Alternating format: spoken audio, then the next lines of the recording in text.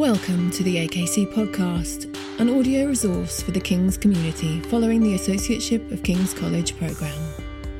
The AKC is an inclusive, research-led programme of lectures which explore diverse religious and cultural perspectives. For more information, visit kcl.ac.uk/AKC. Lecture resources and further reading links for this lecture are available on the AKC Keats area.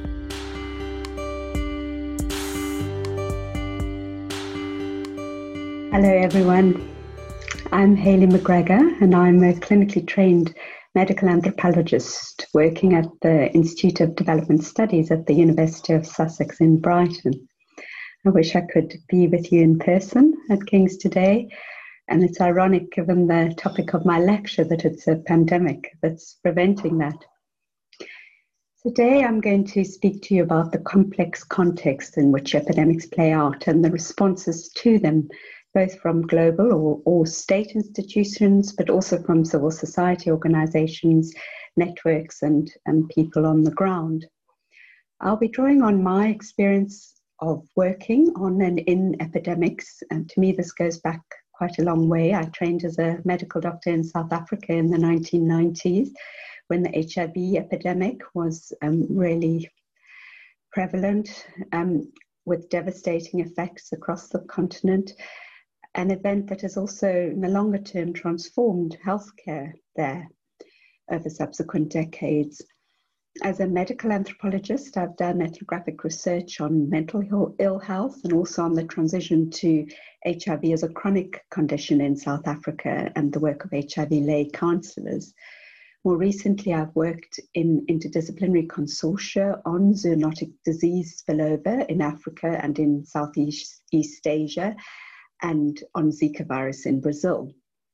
For the past 2 years, I've co-led a Wellcome Trust-funded project which explores concepts and practices of pandemic preparedness with a focus on East and West Africa. So many of the insights I will share today come from this collaborative work and indeed are rooted in the work of our epidemics group at the Institute of Development Studies, which was first established as part of the ESRC-funded STEP Centre. So I thus really need to start by acknowledging my colleagues, in particular all the researchers in the Pandemic Preparedness Project, and also my colleagues Ian Scoons, Melissa Leach and Annie Wilkinson. So this week has actually marked a year since the stringent lockdown in Wuhan. I'm speaking at the end of January, and to stem this, and this lockdown was really to try and contain the spread of a novel coronavirus in China. And at the time, we watched in shock from a distance as millions of people had their liberties severely curtailed, and indeed the Chinese state erected an entire hospital in record time. And over the past year, we've seen the unfolding of the COVID-19 pandemic, and it has repeatedly shown that what we have witnessed is more than a health crisis. The pandemic has manifested as intersecting crises across areas of health, education, the economy, social care, and so forth. And around the world, we've seen different configurations of public health measures play out in varied social, economic, religious and cultural settings, places characterized by very varied state-citizen relations and levels of trust in government. The impacts have been diverse across contexts. We've also seen how unpredictability and uncertainty are ongoing as new viral variants now emerge with questions about immune evasion, transmissibility, virulence, etc. Obviously, in the past year, epidemics have been much discussed and views have proliferated.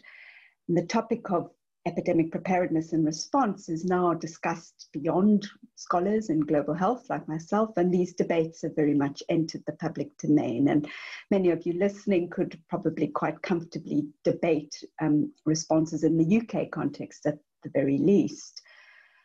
You will also appreciate after these months of near solid coverage of the current pandemic that the questions raised by epidemics can be approached from distinctive disciplinary perspectives. And so in order to set your expectations, I should just emphasize that I speak as a medical anthropologist, hence the title of my talk and the focus on complex contexts in which epidemics play out and the variety of responses. Finally, just to say a word about the overarching theme of these lectures on leadership. This really speaks to the varied experience of COVID-19 and some of the challenges that have arisen, and thus the kinds of issues that leaders are having to weigh up in making difficult decisions about responses. And I'll return to this question in conclusion. But I would like to suggest in this lecture that there is value in thinking about post-pandemic transformations, particularly in approaches to epidemic preparedness and response, and that a greater acknowledgement of the complex social, economic, cultural, and political contexts in which pandemics unfold and in which responses play out is quite central to any such endeavour to rethinking preparedness and response. Firstly, I'm going to talk about some of the features of standard approaches to epidemic preparedness and response. So in recent years, this idea of epidemic preparedness has really come to the fore in global health discourse and practice, and it's been instantiated in particular strategies and institutional architectures. So international agencies such as the World Health Organization have focused on early warning and surveillance systems, standardized guidance, scenario planning, priority pathogen roadmaps, and joint evaluation exercises, or JEEs, which are for readiness assessments of epidemic preparedness in countries. And bolstered by the experience of the 2013 to 16 West Africa Ebola epidemic, there have been meetings and plans, such as, for example, the World Health Organization's 2017 Strategic Framework for Emergency Preparedness, and also the 2016 Research and Development Blueprint for Action to Prevent Epidemics. And it elaborates this particular approach. There have been calls for additional funding for preparedness efforts, such as through the Commission on Global Health Risk Framework in 2016. And there's also been effort to strengthen rule-based governance by updating the international health regulations, for example. And these formal institutional architectures and mechanisms for preparedness link to epidemic response through what are called operational pillars. And these include elements such as early detection, or indeed risk communication and community engagement, which I'll return to later. And the other feature is an imagination of levels of operation, from the global right down to regional, national, and local efforts. So in 2016, there was a reorganization of the WHO and the strengthening of a health emergencies program, and this resulted in further elaboration of an understanding of a phased epidemic emergency cycle, from preparedness through phases of early warning, response, and recovery.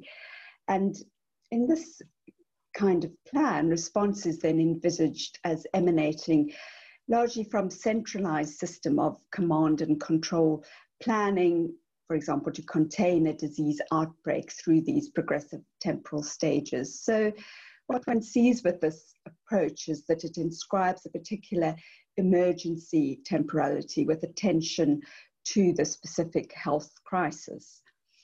And it's also been pointed out that these plans are situated within what we could call a global health security paradigm. And that means, in the case of epidemics, an exceptional focus on one pathogen in response. So there have been various social science critiques of these approaches, and indeed also calls for more involvement of social scientists across all these operational pillars of health emergencies. And I'm going to take you through the foremost points of critique that have come from social science. And I'm going to do that with reference to a range of examples of social science research from recent epidemics. So first of all, social scientists have unpacked the framings and assumptions underpinning the notion of epidemic preparedness. So in fact, this has been done by Carlos Cardouf at King's, but Andrew Lakoff also has characterized preparedness as instilling what he calls an anticipatory imagination to respond to future events and prioritize particular predictive technologies to manage disease outbreaks, such as surveillance or epidemic modeling.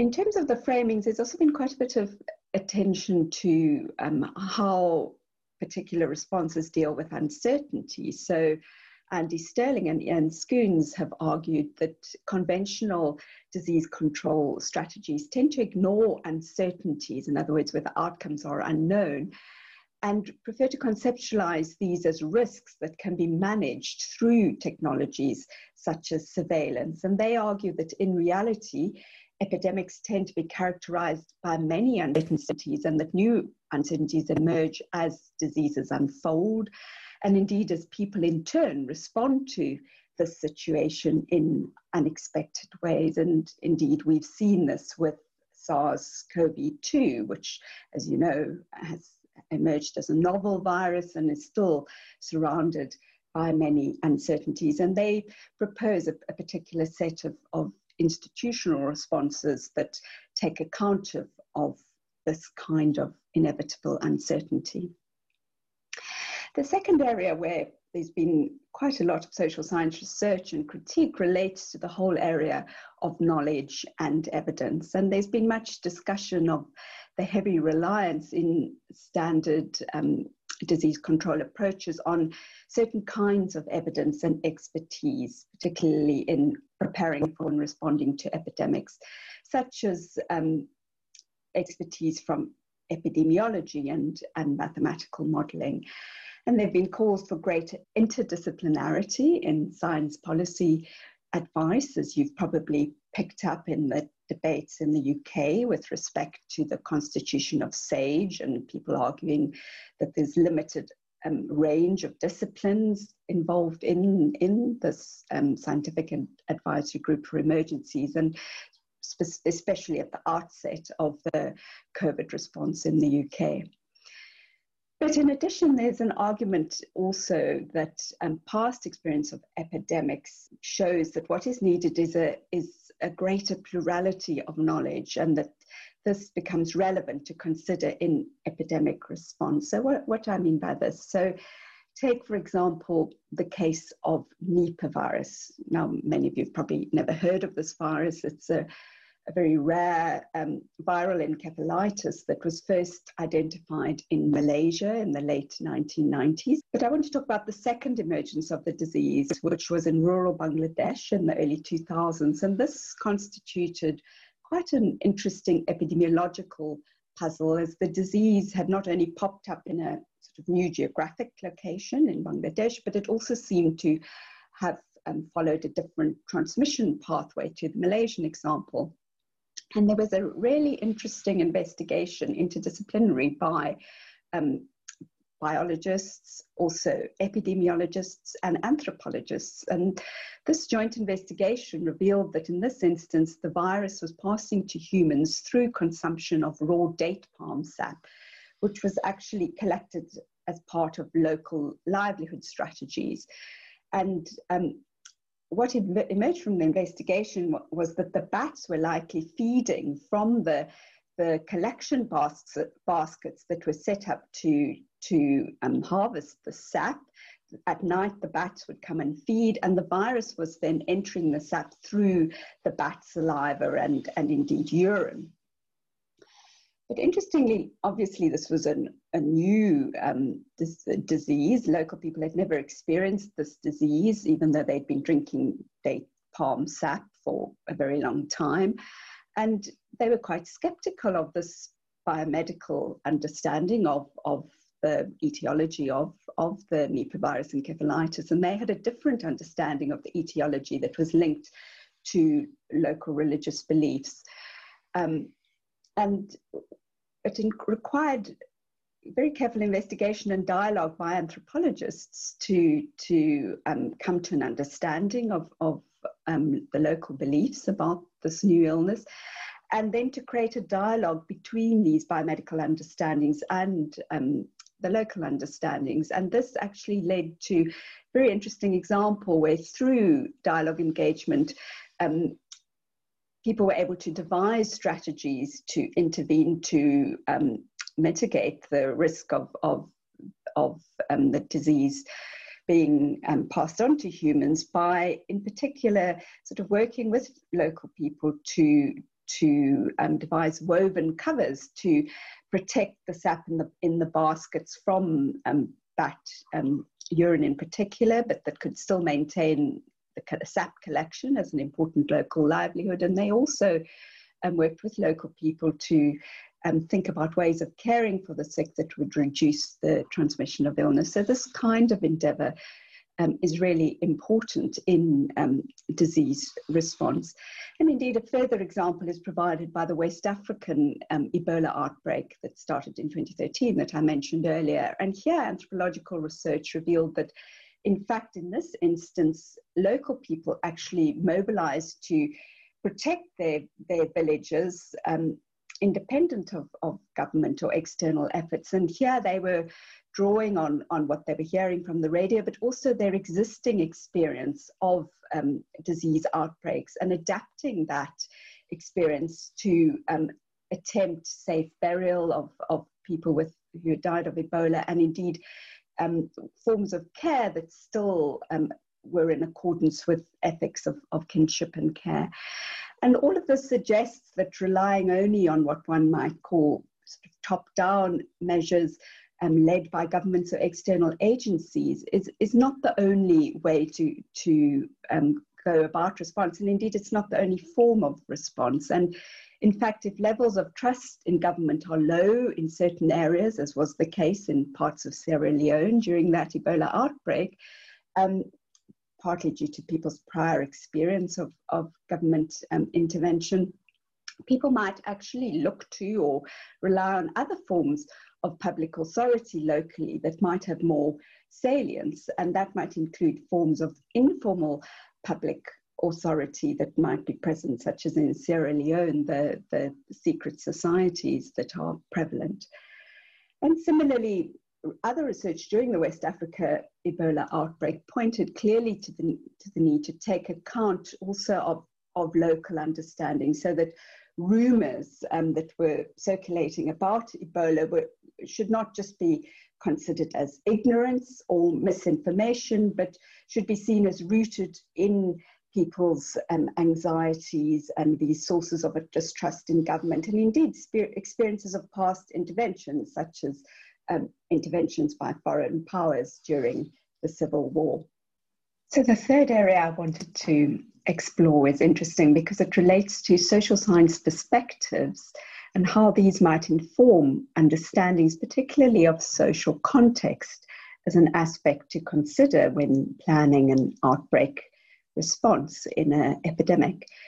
And the West African Ebola outbreak provided an interesting opportunity to argue for greater attention to social science perspectives and that these should be included in outbreak response. And in particular, the idea of the social context came into view as something that was important to consider. And this included cultural logics and understandings, vulnerabilities, aspects of social difference, histories, and indeed political economies. And at the Institute of Development Studies, where I work, we've in fact been part of this push through a collaboration with agencies such as UNICEF in creating what we call the Social Science and Humanitarian Action Platform. But our experience working here, and indeed also engaging with other agencies, is that there is still a tendency during emergency response to confine interest in social context to one particular operational pillar related to what's called risk communication and community engagement. And this can in fact lead inadvertently to quite an instrumental use of social science data. For example, this can be the findings from social science inquiry in outbreaks, or indeed from syntheses of existing social science research in areas where outbreak occur, can then be seen as a sort of a means to inform how to do a more top-down messaging, and this idea that one needs to dispel misinformation. And this is in contrast to trying to use social science perspectives to understand, for example, the wider power relations and circumstances that make local responses to disease quite complex. And the danger is really that social context as a sort of thing becomes reified as another form of uncertainty that can then be controlled through strategies such as risk communication and community engagement. And this is quite important to sort of understand here, because the example of the recent Ebola outbreak in the Democratic Republic of Congo really illustrates the complexity of local contexts, and that sometimes these cannot just be sort of managed and dealt with by top-down efforts at risk communication and community engagement. And indeed in DRC, we've seen a real push to use more nuanced methods. And the ongoing conflict in the Democratic Republic of Congo has really created a situation over this period of that Ebola outbreak where there are very complex and difficult power relations, particularly related to local militias who command authority. And indeed, there's also been research that's shown how an Ebola economy developed related particularly to the influx of external resources in an area that's very limited in terms of opportunities for livelihood and economy. And this Ebola economy related in particular to these epidemic control resources has then further complicated response efforts. And what's really evident in this situation is that new uncertainties actually arise as a result of formal and informal responses to disease control. And it really points to limitations also in understanding so-called communities as sort of homogeneous entities that need to be acted upon in disease control efforts, and really points to the fact that responses are required that are more nuanced in terms of their understanding of power relations locally, and indeed understandings of different forms of authority, and efforts that really rely on creating dialogue in these settings with different constituencies within the areas where outbreaks are occurring. So the fourth area, I think, for understanding outbreaks and where social science perspectives have really added to understanding of context is work on the political economy of infectious diseases. And the critique here of your sort of emergency event outbreak responses is that a focus on the emergency event in isolation can in fact obscure sort of longer term resource limitations, for example, in health system responses and capacities. And with respect to the health system, Paul Farmer actually made the comment during the Ebola outbreak in West Africa that unless one had what he called the staff, space and systems for a meaningful response, that in fact the emergency efforts were very difficult to make those emergency efforts successful.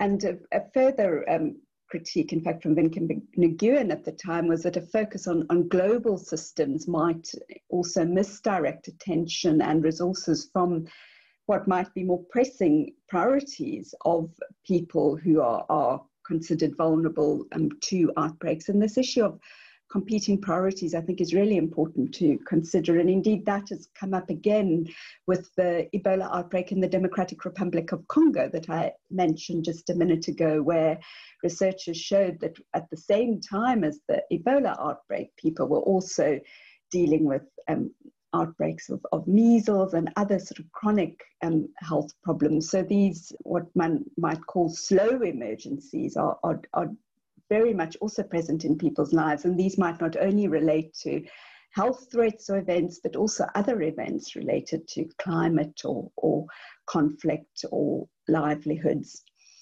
And this really points to, going back to Farmer, the importance of sort of perspective of structural violence and indeed long-standing health and other inequalities. And this really came out also in research on the Zika virus outbreak in Brazil, where it was really evident that different people were experiencing this epidemic in different ways. And in particularly here, where Zika obviously particularly affected pregnant women, it was women living particularly in low-income informal settlements where it was very difficult to create the kind of circumstances to address the breeding of mosquitoes who were passing on the viruses in this instance. And indeed, these women were less likely to be able to access abortion in very restrictive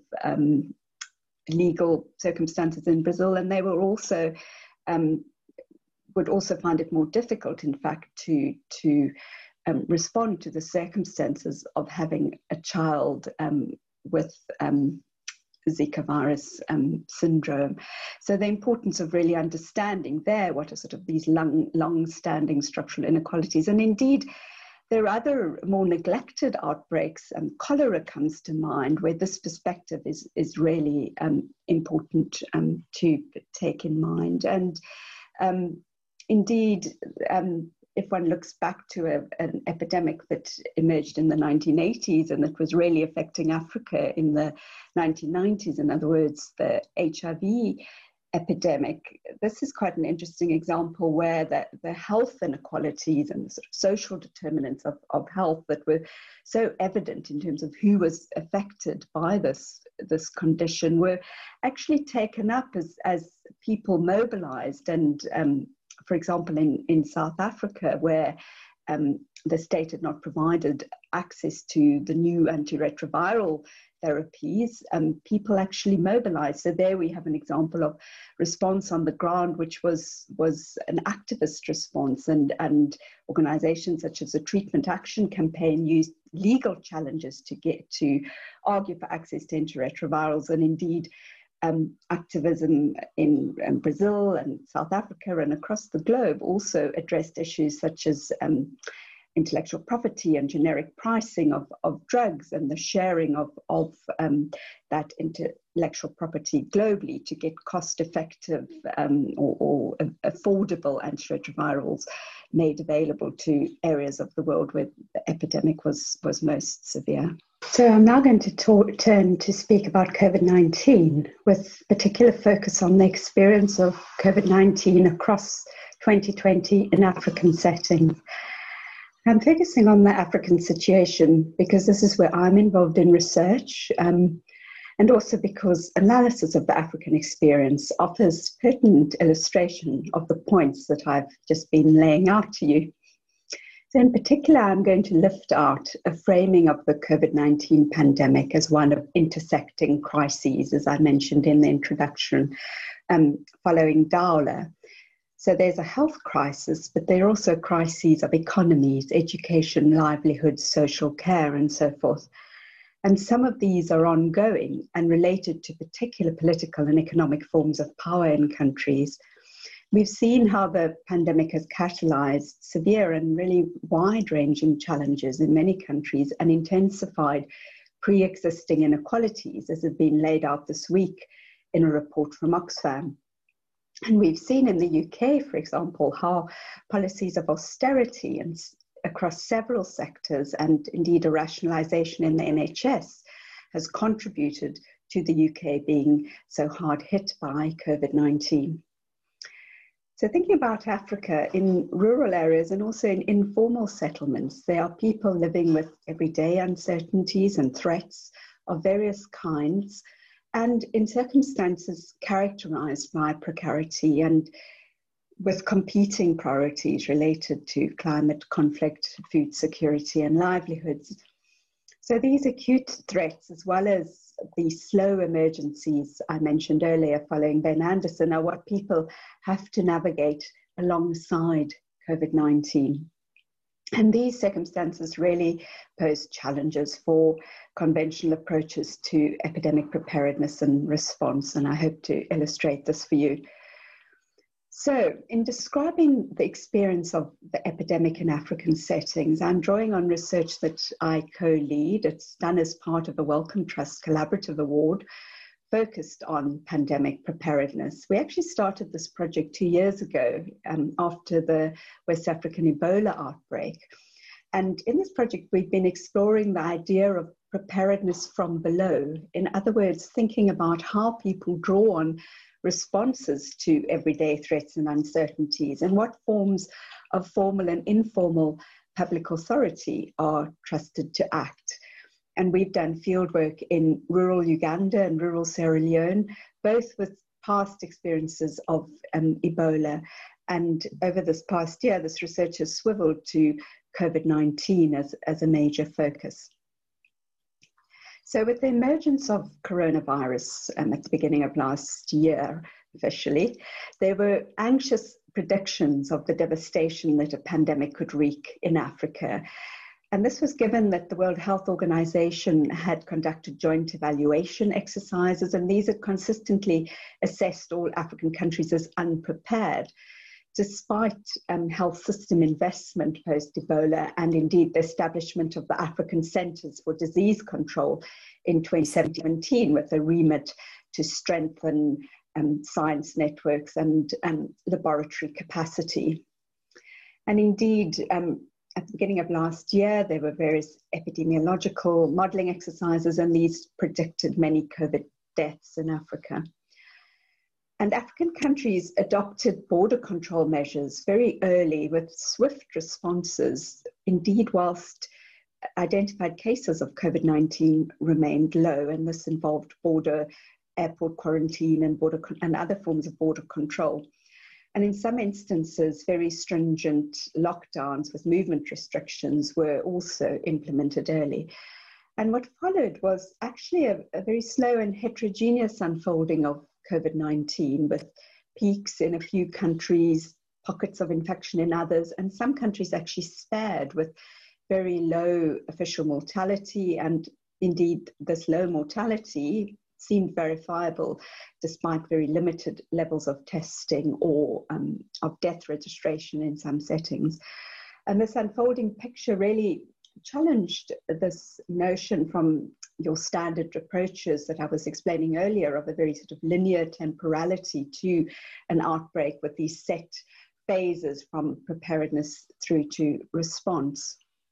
And I'm sure you're all aware from much media and scientific coverage that this early African success has been linked to many factors, some of them still under investigation, such as demography, a young population, and indeed a large proportion of people living in rural areas and in sort of sparsely populated areas, but also factors such as climate, which is being investigated, and also the idea of cross-immunity from previous infections with other pathogens. But WHO and the Africa Centers for Disease Control have also pointed to this decisive action and to African leadership and collaboration in joint platforms, for example, for procurement of PPE or vaccine involvement in vaccine trials. And they've also pointed to the existing experience in many countries of managing infectious disease outbreaks. And indeed, the sort of general lack of recognition of African success with respect to COVID-19 response and the predictable reluctance of countries in the global north to look to African experience has actually been seen as further evidence of the need to decolonize the gaze of global health. And since the last quarter of 2020, several countries in Africa have come into the grips of a second wave of COVID-19, which is, of course, proving much more challenging. But there are also some further caveats to a wholly positive view of the African experience of COVID preparedness and response, which I'm going to briefly point to now. So in addition to the situation of a second wave, there are also some further caveats to a wholly positive view of the African experience of COVID preparedness and response, which I'll briefly point to now. So firstly, the socioeconomic impacts of responses have been severe and have intensified inequalities, especially given the high reliance on the informal economy for livelihoods and on markets for food. And I'll give you a picture from the 2 rural field sites in our pandemic preparedness project. And this is fieldwork done by colleagues Moses Beluku and Fode Kamara in Uganda and Sierra Leone, respectively. So for most of 2020, there was little experience of COVID-19 as a disease that was seen in either of the 2 fieldwork villages. It remained a disease of the radio. People spoke of it as a foreign disease, and ours is Ebola, people said. However, movement restrictions limited access to fields where people needed to cultivate, and people could not sell wares in the market or indeed their produce in the market. And in addition, in both countries, people have spoken of the rising food prices, so the general economic fallout of COVID-19. In the Ugandan village, farmers inevitably then, as time went on, they resorted to bribing authorities to cross the river, in this instance, to the Democratic Republic of Congo to cultivate their fields, because this is a district on the border between Uganda and DRC. So you saw them sort of taking matters into their own hands to try and preserve their livelihoods. And in Sierra Leone, a situation arose in the district where market traders opened the market on their own authority prior to the government lifting restrictions in June. And this was in the hungry season when they really needed to also be purchasing food. And in Uganda, a resurgence also of Ebola across the border in neighboring DRC was another sort of competing worry, as well as severe floods, which also posed a more imminent threat. And so rather than the preparedness from below that I mentioned earlier, as had been analysed for the responses of villages against the Ebola epidemic, what we've seen in this field work related to COVID-19 is that in both of these rural field sites, people are faced with the impacts of the public health restrictions more than being faced by the threat of the disease, COVID-19 itself.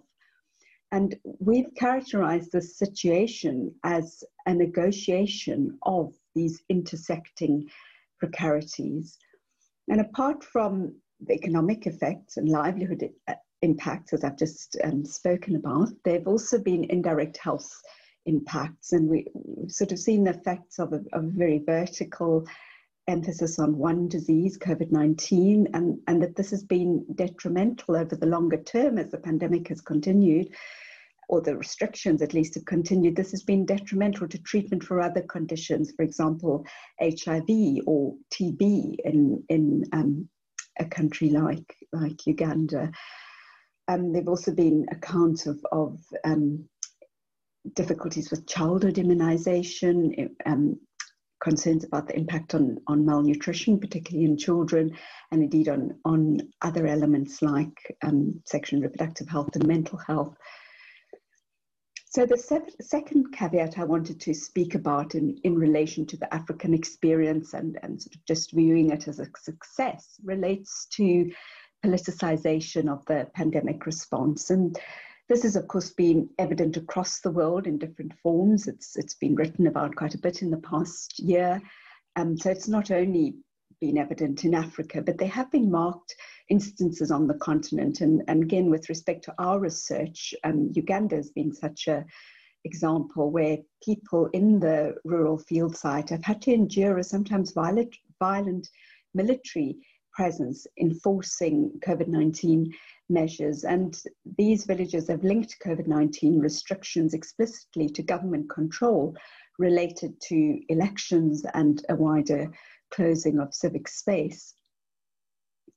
And thirdly, one cannot ignore the resource limitations across the continent, and particularly in health systems responses, and really the lack of capacity for response. And this is particularly evident now in the second wave, as you're probably aware from recent media reports from Africa, and indeed in South Africa, sort of health system I know very well.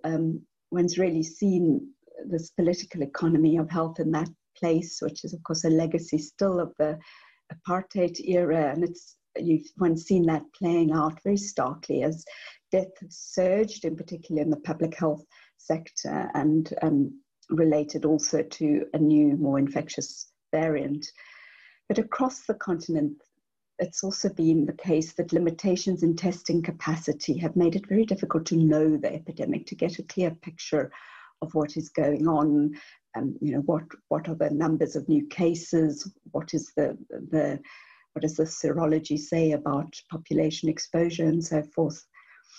And indeed, this is as the continent now is in the grips of a second wave, we've seen a shift in focus to vaccine preparedness, and the difficulties in vaccine supply to Africa are rightly drawing attention and comparisons to the delayed access indeed to antiretroviral therapy at the height of the HIV epidemic. And John Nkengasong, the director of the Africa Centers for Disease Control, has pointed to this: don't let Africa be left behind again.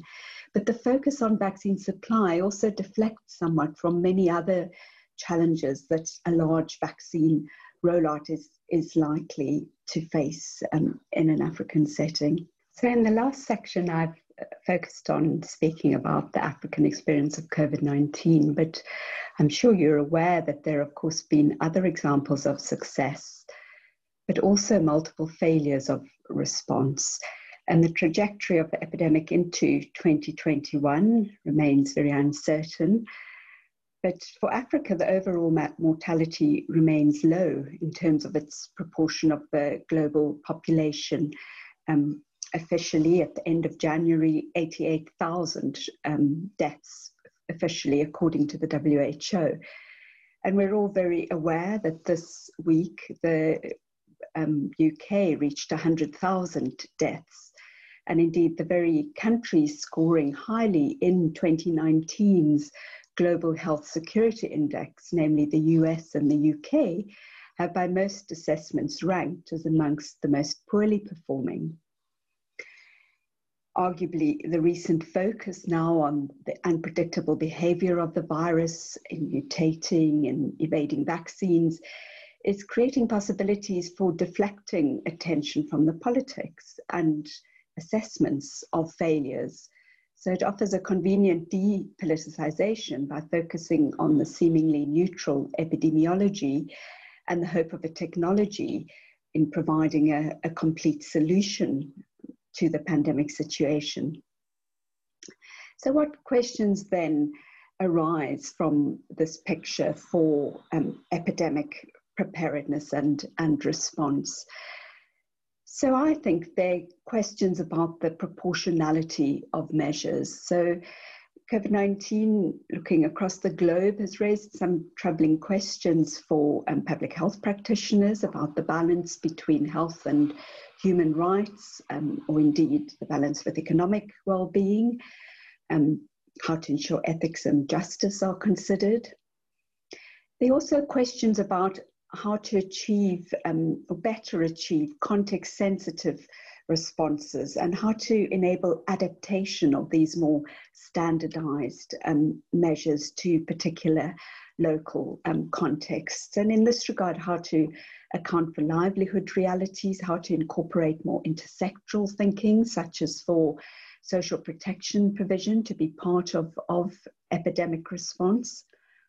And finally, questions about how to support local mobilization, different forms of local response, and indeed how to achieve more decentralized responses, both for protecting populations against disease, but also for mitigating these wider health and economic impacts.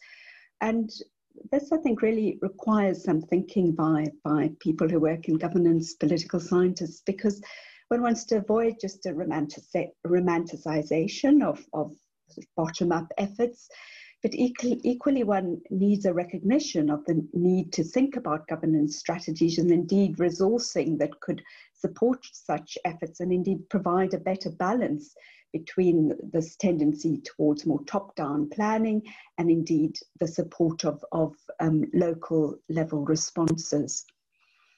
And I would argue that consideration of these questions really brings us back to the focus of this whole lecture series on leadership and the challenges that pandemics bring for leaders, challenges about how to take decisive action, how to organize responses, questions about governance, about trust, about local action and civic voice. And these are all issues that leaders need to weigh up in difficult times of pandemics in making decisions. And of course, in many quarters, these questions are being raised at the moment about leadership as the global league tables are appearing and as they're being analysed. And as researchers, we also need to surface questions about forms of power and influence, commercial, political and other, that are standing to gain from these situations of crises like pandemics. And so finally, in conclusion, I just want to present 4 principles for rethinking epidemic preparedness and response. And these 4 principles are laid out in more detail in a forthcoming paper with several of my colleagues. And this paper is entitled Rethinking Preparedness and Response. So first of all, we speak about this principle of knowledge, the need for more interdisciplinary knowledge in science policy and advice, but also for incorporating a greater plurality of knowledge when planning responses, including experiential knowledge. Secondly, we speak about the importance of appreciating the uncertainties associated with epidemics, and in this regard, the kinds of institutions that can operate in a way that recognizes and responds to uncertainty, institutions that are more flexible and adaptive and don't just try to apply a one-size-fits-all approach to epidemics.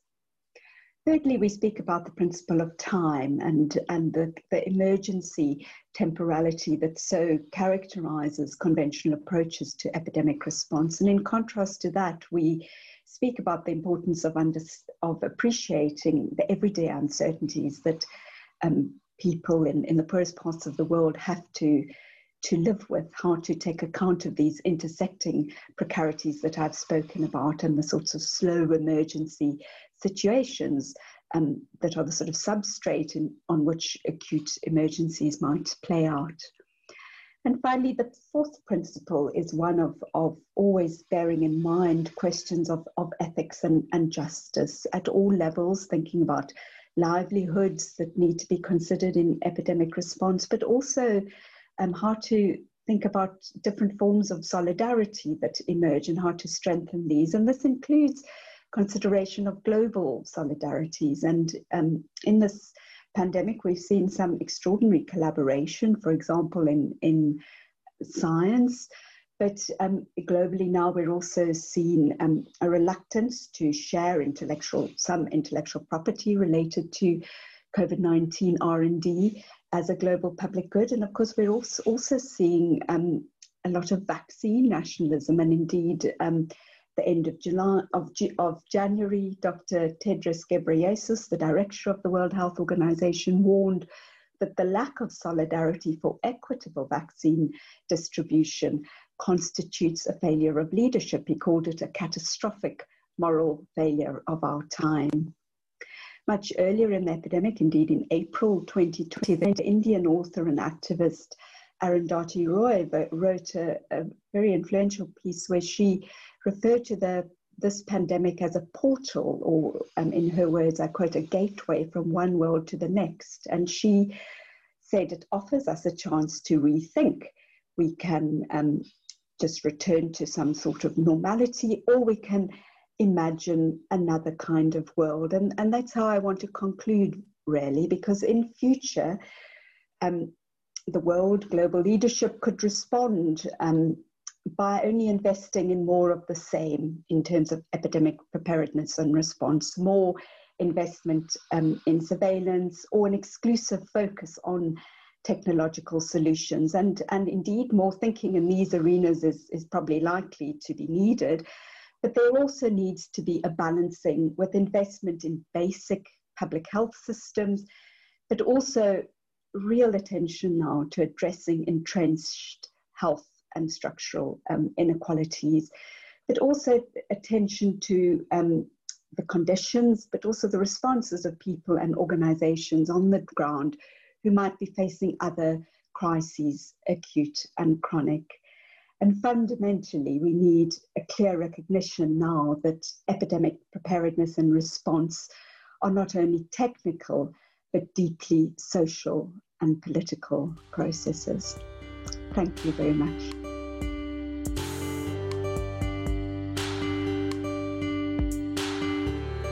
Thank you for listening to the AKC podcast. If you have enjoyed this lecture, please click subscribe in your podcast app to receive future episodes. AKC, at the heart of King's thinking.